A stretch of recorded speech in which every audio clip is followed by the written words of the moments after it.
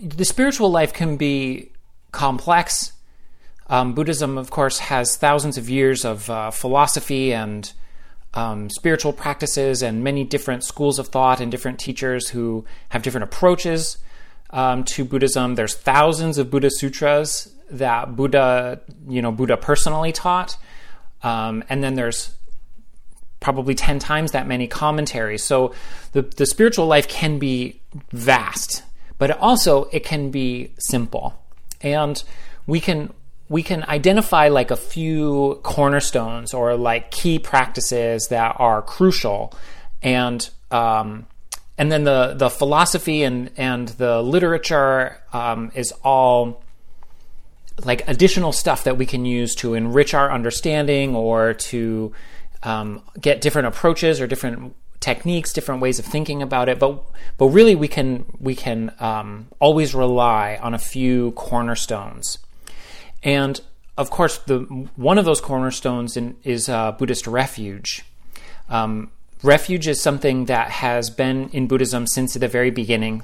Buddha's initial followers, shortly after his death, after Buddha's parinirvana, his followers instituted the refuge practice, and it's been happening ever since. So it's one of the oldest and most consistent Buddhist practices. And refuge is... so we always start a Buddhist teaching and Buddhist practice with refuge. And refuge is about identifying what we can really rely on, what really supports us, specifically in our spiritual life, in our spiritual practice. So the reason we go for refuge repeatedly, consistently, is to keep bringing to mind what's important about a spiritual life, why we believe our spiritual life is important, and also to think about what are the core things in our spiritual life that give us a sense of solace, a sense of protection. And in Buddhism, the main things that we go for refuge for are the three jewels, Buddha, Dharma, Sangha. We go for refuge. How we get shelter, how we get protection from the Buddha is this recognition that suffering can be ended, that the human condition, or really the condition of all sentient life, of all conscious beings, which is like this constant struggle, like at best there's like a low level irritation, and at worst, you can spend an entire lifetime consumed only with worrying about where your food is going to come from, or that you're going to be somebody else's food, let alone the hell realms and the other kinds of births that are described in the Buddhist cosmos. In all of the births, in all of the forms of life, all of the forms of consciousness are characterized by pervasive suffering, or to some degree or another. And going for refuge to the Buddha is this recognition that there's an alternative to that suffering can be ended. And that's what Buddha discovered. That was what Gautama Buddha's great discovery was, nirvana, this cessation of suffering, this lasting, pervasive peace and happiness. And that's a great innovation, and it's a wonderful teaching that Buddha left. So when we go for refuge to Buddha, we're recognizing that there's an alternative to suffering. Buddha is like this paragon of humanity, this paragon of life. And going for refuge to Dharma, the second of the three jewels, is that there are techniques that we can do to move ourselves in that direction. There's like do's and don'ts. And one of the things that I find especially inspiring about the Dharma is that there's always something we can do. There are practices for everyone, and at any stage of life, and at any type of life. So it's not just that the pursuit of nirvana is something that can only be done in a Himalayan cave or in a monastery with shaved head and surrounded by other monks and nuns. But that there are these like breadcrumbs that Buddha and other Buddhist philosophers and practitioners have left behind. And so that's the source of shelter. That's a source of protection for us. That's a source of safety in the spiritual life provides. And that's what refuge in the Dharma means. And then the third jewel is the Sangha. And the Sangha is the community of practitioners. So all of our spiritual friends, our spiritual teachers, the Dharma centers, the monasteries, the communities that are focused on preserving Buddhism, but also in supporting one another in practice. So in the way that the Sangha is a very real source of support, is a very real source of shelter, in that Dharma centers provide for us a place where we can go, and our Dharma community provides people who we can reach out to for support in our spiritual practice. And the Sangha, in a bigger sense, is also the lineage, the historical lineage of thousands of years of Buddhist practitioners who have developed these ideas and put them into practice and preserved them and transmitted them to the next generation. So that's refuge, as one of the cornerstones that we can continually call to mind the benefits of a spiritual life and the sources of the resources that we have in practicing a spiritual life. Another cornerstone, especially in the Mahayana, is compassion and altruism. The ideal of the bodhisattva, that we're not just pursuing nirvana for our own benefit, but that we're pursuing nirvana to be of greater and greater service to others. As we move along on the bodhisattva path, even as we're total beginners and maybe are just figuring out Buddhist practices from for the first time and starting to get these things integrated into our life, even at that point, we can learn how to increase our capacity for service and connection for others. That the path of alleviating our suffering is also the path of helping others alleviate their suffering. So it's not a selfish practice, a selfish process of ending suffering, but it's something that we're doing to benefit all of humanity and all of life and all of consciousness. And so the topic of this course, karma, karma is possibly another cornerstone. Understanding causality, understanding the process of cause and effect, so that we can leverage our actions, skillfully choose how we are using our mind and our body and our speech to move ourselves along and accelerate this process of developing spiritually and moving towards nirvana, moving towards Buddhist enlightenment. So, the kind of homework assignment from last week was to think about how we see the world working, how we see the universe working, and evaluate if we think that things have causes or not, or if we believe that the universe is created by an omnipotent deity that has established this world that we're kind of moving through and kind of controlling the universe. Or if things are just kind of a cascade of chemical reactions from the Big Bang on through up to the present. Or if we are willing to invest in this idea that our actions have consequences, that the things that we're experiencing now are the result of previous causes that we've put into place, even in our previous lives, even before we were born in this body. Buddhism asks us to stretch our imagination, stretch our conception of life, to see that consciousness is this ongoing continuum that stretches beyond the process of individual birth and death, and that what we think of as our own mind, as our own personality, is and our own body, right? We think it's easy to habitually think of this physical thing as me, and when this physical thing dies, that I'll cease to exist. And in a way, that's true. That's true of my personality. That's true of my identity and my self-conception. But Buddhism is saying, well, but this is just an instance of a being in a continuum of consciousness, a continuum of mind that has flowed through time, essentially time without beginning and time without end.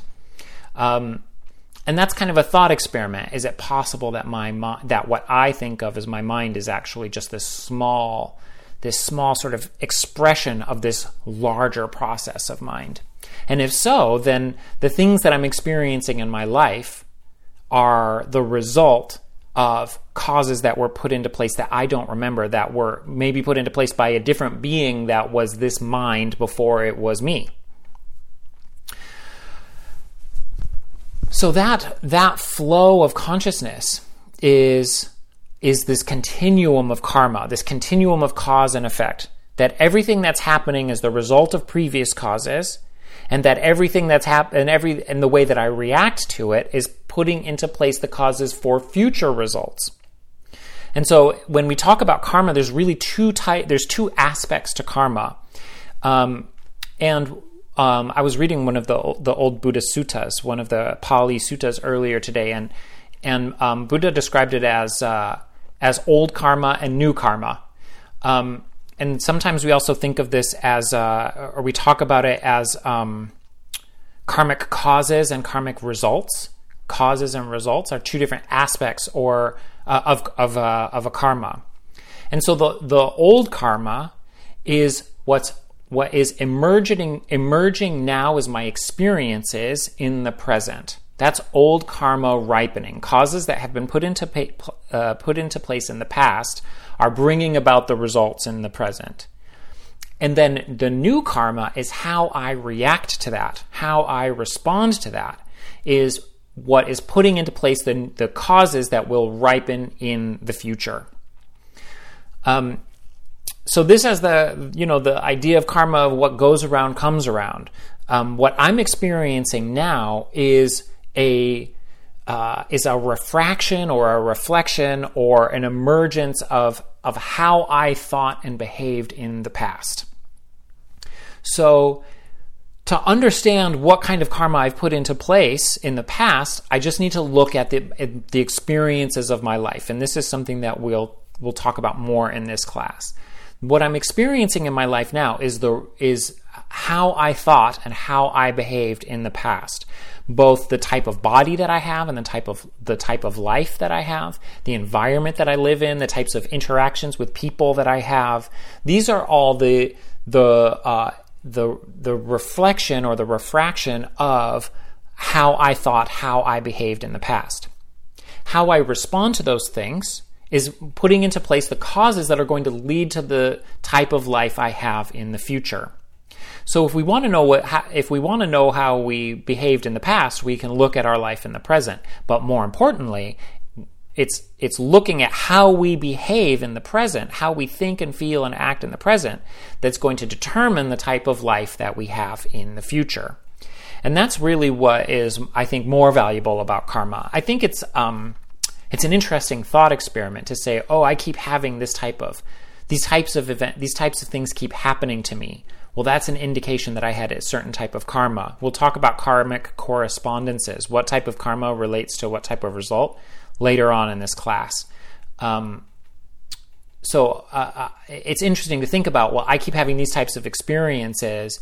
That means that I behaved like such in the past. But it's more valuable, I think, more helpful to think about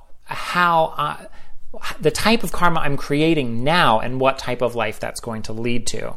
Because that's really where I have control, is how I react to things, how I respond to things. Gradually changing habits, noticing how I'm behaving and how I'm reacting, identifying what kind of result that's going to bring in the future, and then learning how to change my habits, change my behaviors so that they're going to produce the type of life that I want to lead in the future, that I want to live in the future, the type of experiences that I want to have in the future. So there's three types of karma. Three types of karma: virtuous, non-virtuous, and neutral. Sometimes we call this good karma and bad karma, or white karma and black karma. And when we say good karma, we mean something specific, which is that these are that I'm putting into place the causes that are going to lead to pleasant or beneficial results for me in the future. And a truly virtuous karma is going to produce both the results of having pleasant experiences, meaning like being comfortable, having a healthy body, having good food, living in a clean environment, but it's also going to move me closer towards the ultimate goal of nirvana. And so similarly, non-virtuous or bad karma means that I'm putting into place the causes that are going to lead to unpleasant results, pain, illness, short lifespan, a dirty or uncomfortable environment, these kinds of things. And then neutral karma, the thing is, a lot of our karma that we experience is neutral karma. It's like the walls in my room are painted white. And I don't feel strongly one way or the other about white walls. I don't have like a passion for white walls, and I don't have an aversion towards white walls. So most of the time, I don't notice the whiteness of the walls. That's a neutral karma.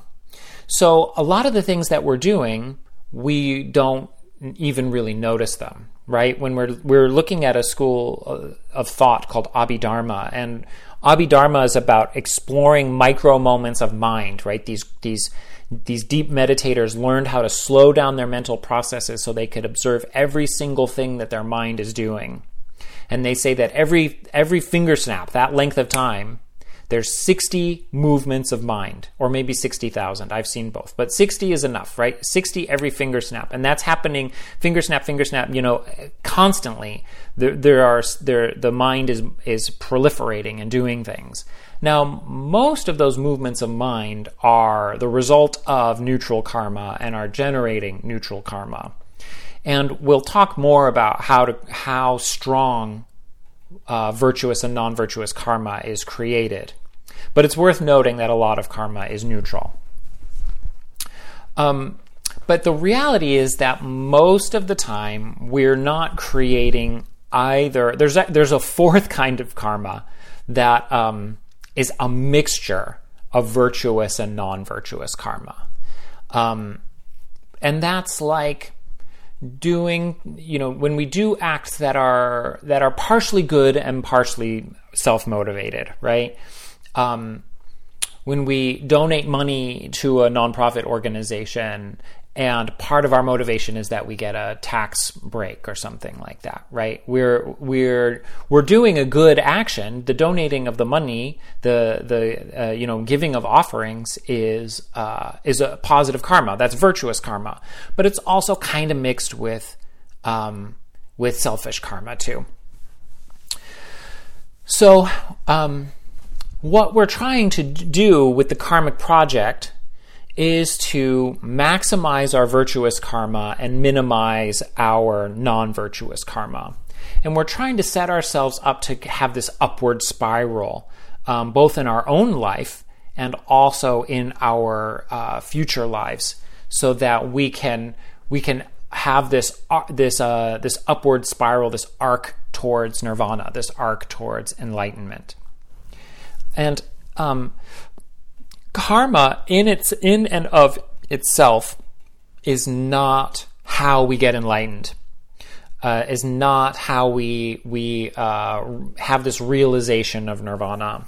It's not the case that we just need to amass this massive bank account of white karma, of virtuous karma, and then we can like cash it in and trade it in for nirvana. Or that if we get like enough good karma that will like tip the scale over into nirvana. Karma is entirely about the circumstances of our lives. So when we're generating karma, when we're trying to kind of work the karmic bank account, work the karmic stock market, we're wanting to set ourselves up as much as possible so that we can orient more and more and more of our lives to spiritual practice, deepening our mind training, developing concentration, developing meditation, setting aside the time, and having the kind of health and lifespan and vitality to be able to put a lot of energy into meditation, and ultimately be able to have this sort of realization of nirvana. So we're working on creating the conditions of our life where we can deepen our spiritual awareness. Meditation's not the only goal of a spiritual life, not the only practice of a spiritual life, but mind training and developing concentration is an important part of it. And so similarly, like meditation dovetails into this, because learning how to slow down our mind, pay closer attention to our thoughts and emotions as they arise, gives us more of an ability to choose how we respond to the things that are happening to us. And that's how we're planting this karma. That's how we're generating the karma that's going to ripen in the future. And so even when bad things happen to us, even when unpleasant things happen to us, if we have some stability of concentration, if we have some ability to observe and regulate our mind and our emotions, then even when something bad happens, we can respond to it with equanimity, we can respond to it with patience, we can respond to it with compassion for others who are maybe suffering in a similar way. So, we also talked about communicating and non-communicating karma last week. And communicating karma is the kind of karma where you can see the karma that's being created through the actions, right? Like being vegetarian with the intention of preserving animal life and putting the value of non-harm and non-killing into action by not eating animal products, for example. It's an example of a communicating karma, because you can see through the action the motivation of the action, the altruism of the action. Now, non-communicating karma is a type of karma where the good karma or bad karma is being created whether or not the action is being put into place in that moment. And this is the type of karma that comes from taking Buddhist vows or precepts, which is avoiding the major misdeeds, and by vowing to not harm others, you're collecting the good karma of not harming people, even when you're not actively not harming people. So like a communicating karma would be an example of somebody irritates you and you want to slap them in the face and then you decide not to, right? That's a communicating karma of non-harming in the moment, right? But if you take a precept of not harming people, then all the time that you're not slapping people in the face, that you're creating the good karma of non-harming. But this works both ways, right? This is like becoming a soldier and joining an organization that commits acts of violence. And when one sets themselves up in this situation where if I'm ordered to, I'll harm people, that's a form of non-communicating, non-virtuous karma. So we have to be careful about the kinds of commitments that we make, because it's possible to make commitments that generate ongoing bad karma, whether we're actively doing the harm or not. Another example is like a military leader who isn't actually pulling the trigger, but is ordering others to pull the trigger. They collect all of the negative karma of the killing that they're ordering, and then they additionally accumulate the karma of ordering others to kill. So it's like ordering others to harm people is much more harmful than harming people yourself. You're collecting double karma. So this is. But the point though is that we can. One of the ways that we can maximize the karmic process is through non-communicating karma, which is taking precepts. And the precepts are generally this list of 10, the list of 10 major karmic misdeeds. And again, this list goes all the way back to the oldest Pali suttas, the original teachings of Gautama Buddha. And he taught this list. He taught this exact same list 2,500 years ago. So it's got staying power. And so there are three main categories of misdeeds, which correlate to the types of karmic actions that we can do. The actions of body, karma of body, which are physical actions. The karma of speech, which is how we communicate to others. And the karma of mind, how we think and how we use our mind. So the three of body. The first and the most important, because really all of the subsequent all of the subsequent misdeeds really fall under this umbrella of non-harming, which is specifically killing, but the Sanskrit word ahimsa means to not harm others. As a karma of body, it means the harming the bodies of others. So first of all, that obviously means not killing other beings, right? Not ending their lives. But one of the things about karma is that they have kind of grades of intensity. So whereas killing is a higher form, and killing a human is a worse karma than killing an animal or killing an insect. It also does go down to harming beings with, physically harming beings. And this is tricky because it's like, we drive our cars and then we drive down the freeway for an hour and we stop to get gas and there's like insects all over our windshield. And like, we didn't do that with a strong motivation. We didn't get in the car and drive for an hour on the freeway, like intending to kill a lot of creatures, but nevertheless, we did, and it was an accident, and it wasn't with a strong motivation, and it wasn't with a strong negative motivation, like I hate insects and I want to obliterate as many as I can, so I'm going to smash them with my car. But nevertheless, we are responsible for that. We're responsible for the karma of killing under that condition. And so this is how, like that combination of virtuous and non-virtuous, like say we're getting in our car because we have to get over to our loved one's house because they're sick and we're taking them medicine. Like, we're creating a strong good karma by wanting to take care of the body of somebody. And our motivation is to take care of the body of somebody else. And we're doing this action for that purpose. But in the process, we're also creating this negative karma of accidentally, incidentally, unintentionally harming the bodies of other creatures. And these all have positive correspondences. So when we talk about the non-virtuous karmas of this list of 10 that we're going through, we also can put all of these in a positive context.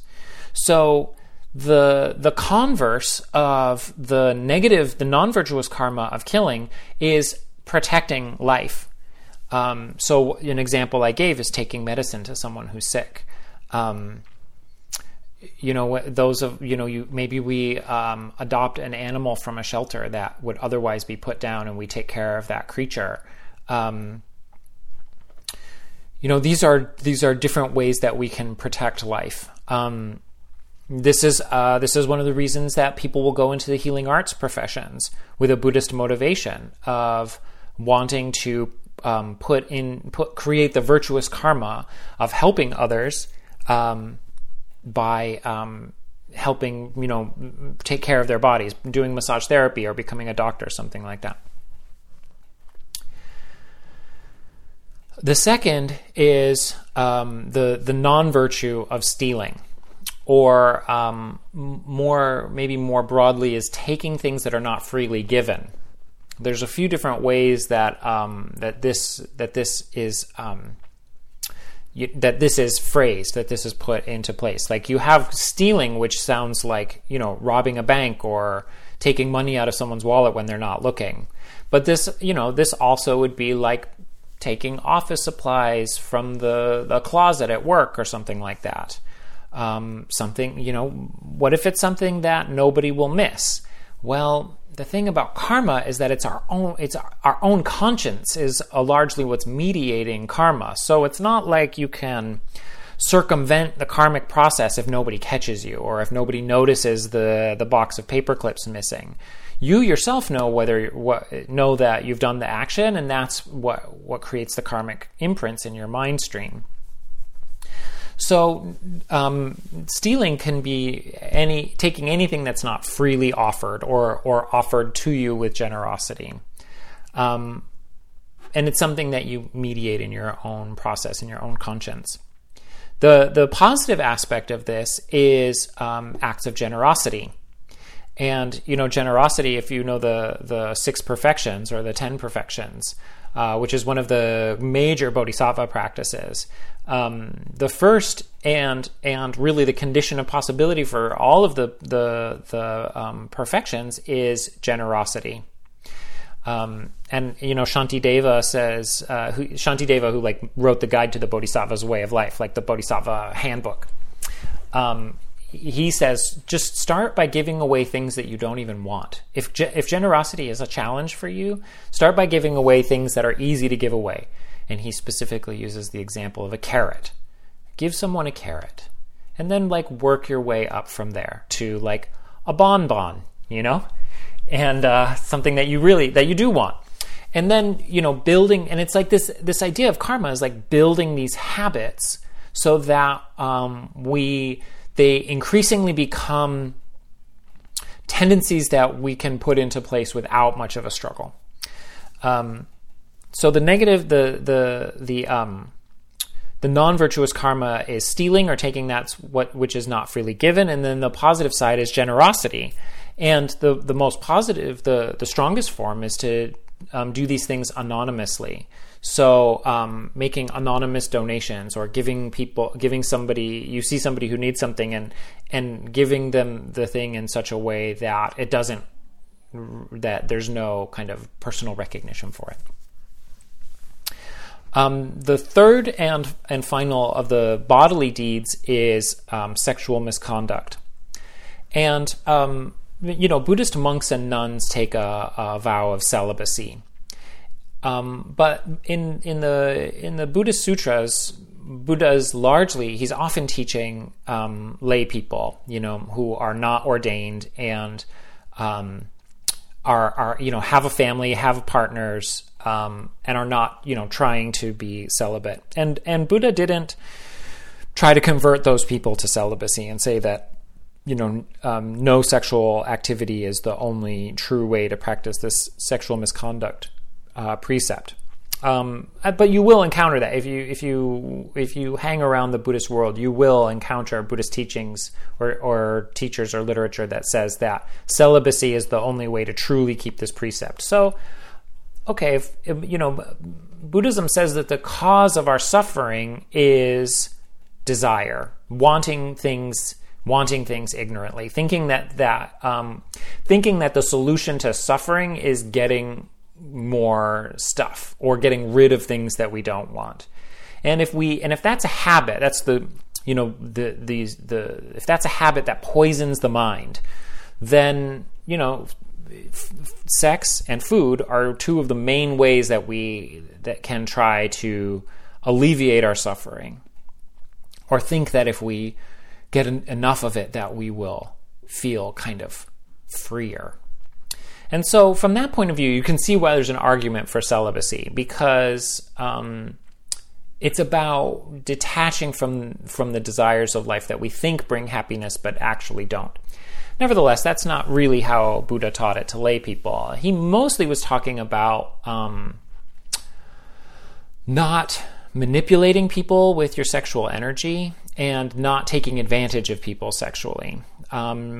So that means respecting other people's relationships and not trying to interfere with partnerships. And on the contrary, the positive side would be supporting relationships, helping people who are in partnered relationships to stay in those relationships.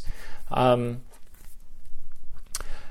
so, sexual misconduct means not, Buddha lists things like not having sex with people who are under the protection of their parents, who are in a partnered relationship, who are otherwise not available sexually and trying to access them or entice them somehow. And I think more subtle forms of this are like flirting to kind of get things to go our way a little bit. And again, it's subtle. It's like there's a line, I think, between, it's possible to be charming without being manipulative.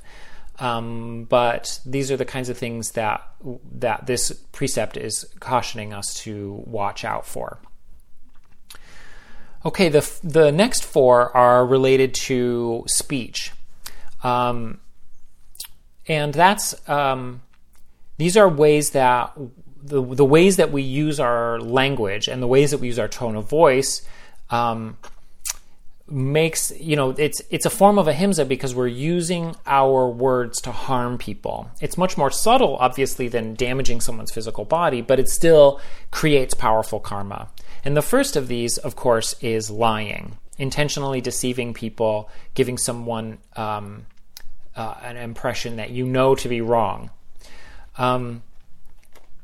And the positive flip side of that is taking a precept to always tell the truth. Always telling the truth and never lying. We run into tricky situations. Like, for example, your colleague or your friend wears a hideous outfit, and they come to work and they look awful, and they say, "How do you like my new shirt?"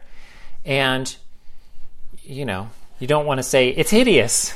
You look awful. But also you don't want to lie and say, "Oh, it looks great. Yeah, just keep doing what you're doing." So, you're put in a place where you have to kind of come up with something nice to say that is truthful. Well, I like the color. Or you have a flair for creativity. And I admire your self-expression. Or if you're willing to embarrass yourself a little bit, you can say, "Oh, I have to go to the bathroom right now. It's urgent. I gotta go." And nobody's going to try to stop you if you say that. So these are ways of tactfully evading some of these, of being put in a position of maybe having to violate a precept or say something is going to be unpleasant, or you don't have any good options. The next of the four precepts of speech of these 10 misdeeds, the 10 major misdeeds, is divisive speech. And this is, talking behind people's back. This one comes up pretty easily when we're, in the workplace, where it's like we have that one coworker that we don't like, but we have to work with them, and we kind of get off our chest that we don't like that person, when we're not, when they're out of earshot or something like that. That's harmful because it creates divisions between people, and it sows discord, and it enables discord. And the positive precept for this is speaking in ways that bring people together. So this is where we can, if we see that there's a conflict or we're in a conflict, we can find creative and patient and kind ways to help solve that conflict and bring people back together. Or if we have friends who have had a falling out, we can do some way of kind of trying to help them work that out. The next is harsh speech. And this is speaking in ways that are unpleasant and hard for people to hear. I think that, this is one of the ways that, there's a Buddhist discouragement against using curse words because they're hard on the ear. But also, it's like this is when we're not necessarily, maybe we're not quite going off on somebody because they've irritated us, but we're a little bit snarky or speak in ways that are subtly undercutting.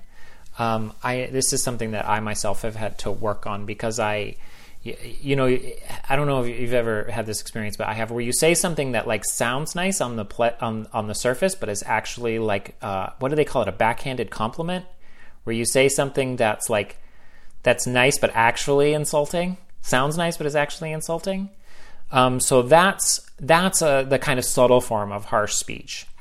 And I have historically, I do this less now. I notice that, like, by paying attention to myself, I notice when it kind of wells up inside of me, and like, oh, here's an opportunity to say something awful, but get away with it.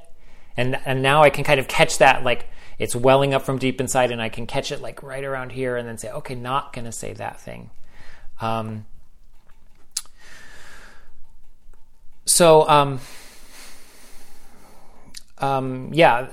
the kind of positive side of that one is speaking in ways that are pleasing, that are pleasant and sweet. And I think that this is really nice. This is something that I think people really appreciate. Like, I try to put this one into place when I'm at a restaurant or a grocery store, and I'm working with the people who are, the service staff there.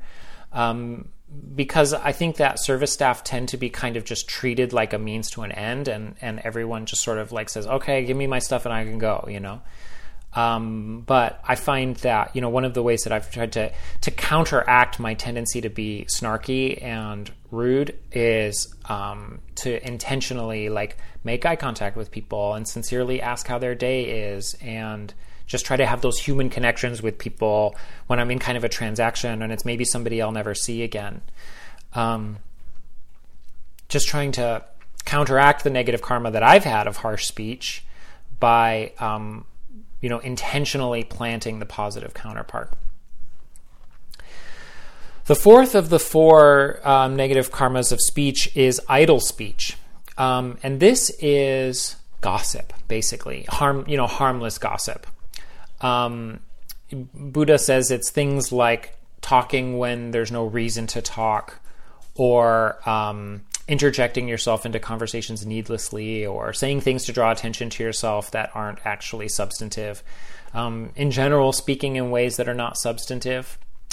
And so the positive counterpart to that is speaking meaningfully, and that is sort of waiting until you have something meaningful to contribute before you interject yourself into a conversation. As I'm, repeating, like, these are things that we have to look at in our own process and kind of pay attention to and see how, how these work for us, which of these are especially relevant to us and which ones we want to work on, or, looking at the types of karma that we want to plant for our future experience. And then there's the three karmas of thought, the three negative karmas of thought. And the first of these is, in Sanskrit, the word is tershna, which literally means thirst, but it's translated into English as craving, as, I saw another one for it earlier, but I don't have it right in front of me. It essentially means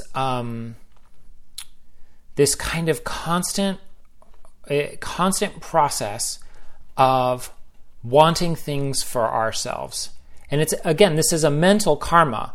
So it's this reaching out and grasping to things, thinking that there's something self-existently there that will satisfy our constant need to be satisfied.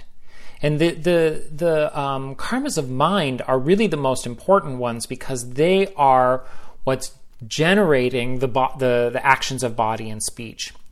The three mental misdeeds are also called the three poisons.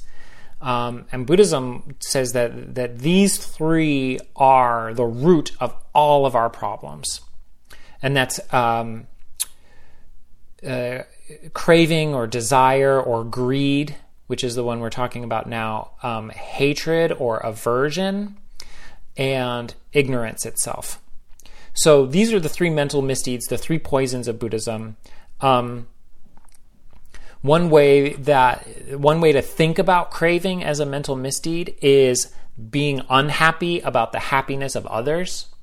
When you see somebody else getting something that they want and you wish you had that nice thing, like your friend buys a nice new car and you wish that was your new car, and you're like, oh, there's that tinge of jealousy, like, oh, they got the thing that I wanted, but then there's also this thing that's like, oh, if I had that thing, then I'd be happy, and people would notice me because I drive the really nice car, or whatever the thing happens to be. And so that's a stronger form, is not just the desire, but the being unhappy when other people get something that they want, that you want, or that I want. The second of these is ill will, which is related to the poison of aversion.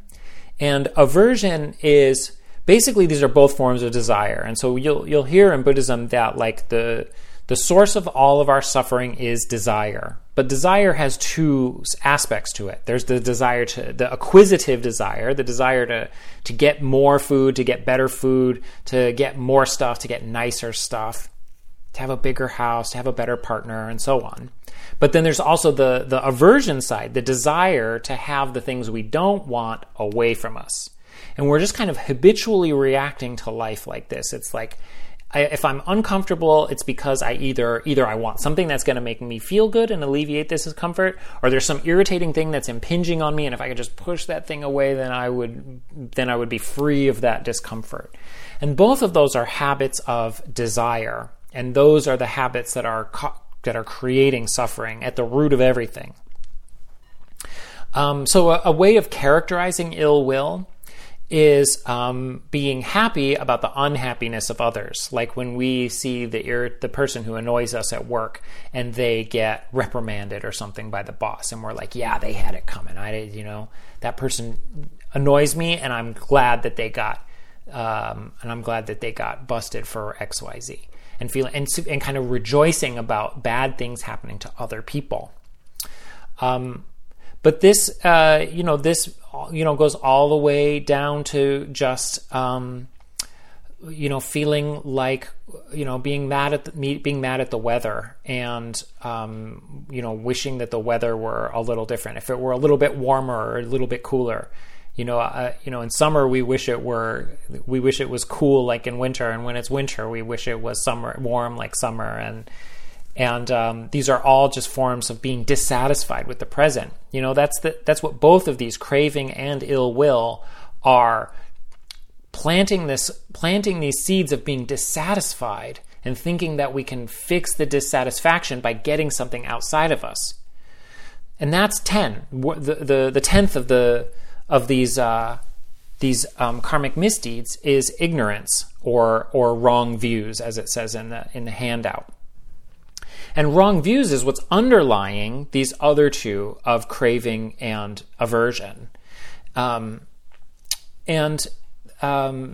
ignorance is thinking that we can micromanage our environment to like get this like equilibrium where we'll be free of suffering. And we're constantly trying to like maintain that equilibrium by micromanaging the outer world. And Buddhism is saying, well, that's just a fundamental misunderstanding about where the suffering is coming from. The suffering is not coming from the outside world. It's coming from our own habits of mind, which is what's created the karma in the past that's created the uncomfortable world. And we can work with it at the level of karma by changing the seeds that we're planting, which will change the results that we get in the outside world. But as we go through this list of 10, we start from the most gross of like not physically harming other creatures' bodies. And then we get to the most subtle of changing the way that our mind works so that we recognize that the suffering is coming from our own reactions. And that if we can change the way that our mind works, if we can interrupt that process of thinking that slaking that thirst, that tershna, if I can slake that thirst, then my suffering will be alleviated. And Buddhism says, no, you actually need to stop the desire at its root in order to end the suffering. It's not the desire for stuff that's the problem. It's the desire itself that's the problem. And that's this ignorance, and that's what wrong views means. Thinking that the solution to our problems is in the outer world, and instead reorienting, cultivating wisdom. That's the positive side of this one. The positive side of craving and ill will are both cultivating contentment. So for desire and aversion, to plant the positive karmas for those is to cultivate contentment. Like, this is uncomfortable, but I can actually be content in the process. I can cultivate compassion. I can cultivate equanimity. I can cultivate stillness. I can cultivate mental concentration and balance these uncomfortable experiences out, not by trying to go out and fix them in the outer world, but trying to adjust my reaction to them. And the 10th misdeed of ignorance, or wrong views, the antidote to that is to cultivate wisdom, to think about how the world is working, to remind ourselves that how these things were coming to us as the result of karmic causes put into place in the past, maybe in ancient history, and that the way that we respond to them is what's going to produce the kinds of results in the future. So we want to be conscientious and attentive to what's happening in the present, to plant the right kinds of seeds by reacting in a conscientious way rather than in a habitual reactive way.